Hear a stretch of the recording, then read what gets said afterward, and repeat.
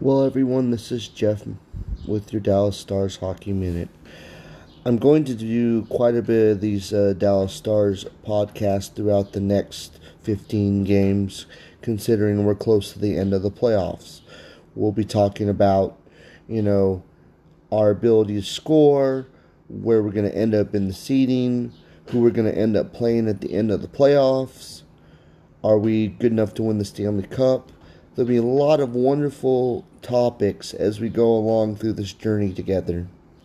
And for those that maybe not watch a lot of hockey in their life, maybe we can get you interested and excited in this wonderful sport that I think is the best sport in the world.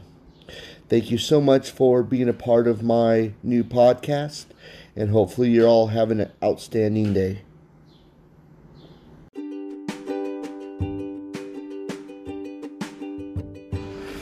Good morning, Dallas Stars hockey fans. It's Jeff with the Dallas Stars Hockey Minute. Well, I haven't quite gotten the second 4 teams together for the Pacific Division of the Western Conference, but today I wanted to talk a little bit about Luke Glendening, the centerman that we got from Detroit. I did some more reading about him, and I think that he might actually be like the diamond in the rough of all the players that we picked up because of his ability to win face-offs. We have good face-off people, but that is one of the things that we have struggled with over the years, is having great face-off consistency. So, I was reading somewhere that there was only one player behind the guy like Patrice Bergeron in Boston. Patrice Bergeron had the best face-off percentage in the NHL, and Luke Glendening was second. So let's put that into perspective for a little while, because that's going to help us so much. The more you have the puck, the more you're going to score. Puck possession is so important in today's NHL. It's incredible how much it helps your defense. So, with that said, I think maybe the next couple of podcasts, maybe let's break down our weaknesses and our strengths.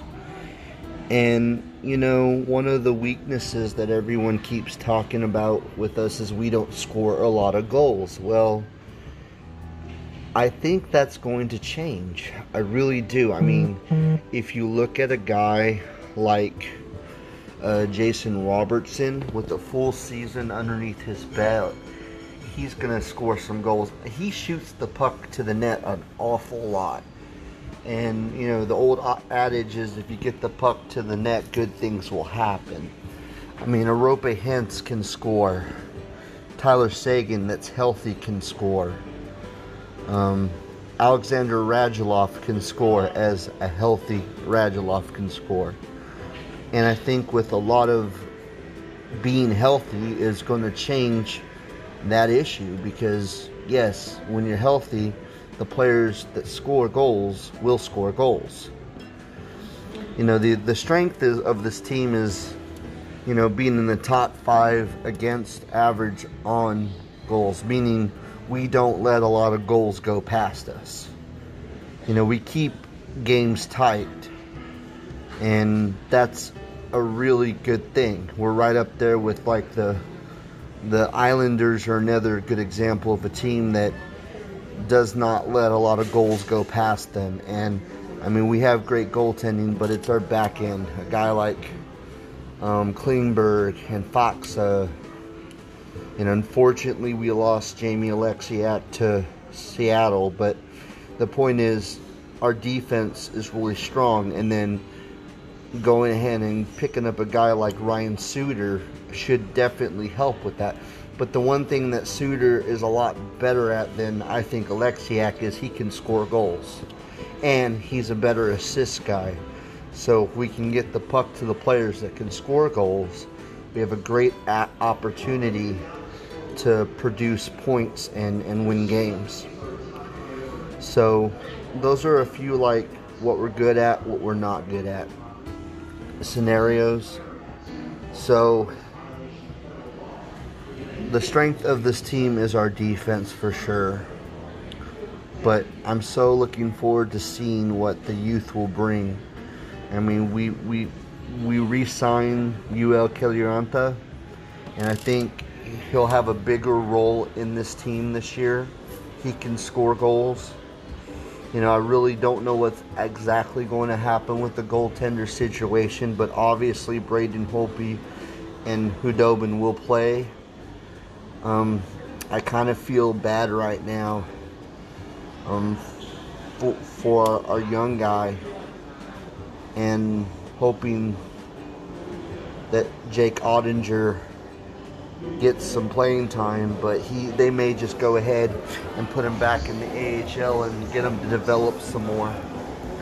But I really don't know what's going to happen with Ben Bishop, and that's still something that's bothering me. You know, the last conference that we had with Jim Neal, the general manager, about his prognosis, it didn't sound very good. He was like, he wasn't sure, you know, if he'd be ready or not. He kept talking about he was still healing. So this is the last year of Ben Bishop's contract, so I'm not 100% sure if he'll play this year, or if he may go elsewhere, because he did waive his no-sign agreement, so that means he is free to go anywhere he wants to go. Because I thought that was going to happen, that he might go to Seattle. But I think Seattle realized the injury issues and didn't want to take a chance on him. So we're 55 games away before the NHL season starts. I feel like we got a solid team, a healthy team. And like I said, this podcast was about strengths and weaknesses. And I really think with getting Luke Glendening from Detroit, the biggest weakness that we were having was getting face-offs taken care of. And I think we actually really did a good job of getting someone that can help us with that and make our puck possession better. You know, I know there's some older players on this team, but I also know they did a good job of drafting youth and speed, and it's coming. And I think the biggest thing I want to say to novice hockey fans, and I don't mean that to be rude when I use the word novice, I mean for those that are just starting to watch the game and understand the game. If you're a baseball fan, the best way to describe hockey is that they're very similar in it's a process, you know, getting your players together. You do a lot of your scouting within your organization. You build within your organization. It takes time to be good, and to be successful for a long period of time, you have to be patient. And I think that's something that's very important that we all look at when we're watching this game. There's a lot of excitement. We're only 2 years removed from being at the Cup final. 2 more points, we could have easily made the playoffs this year.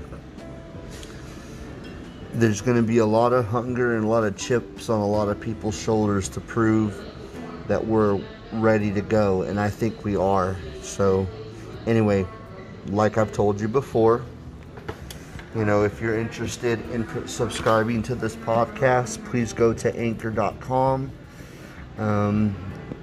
Go to the Dallas Stars Hockey Minute, and it'll give you a link to how to subscribe. Thanks everyone, and go Stars.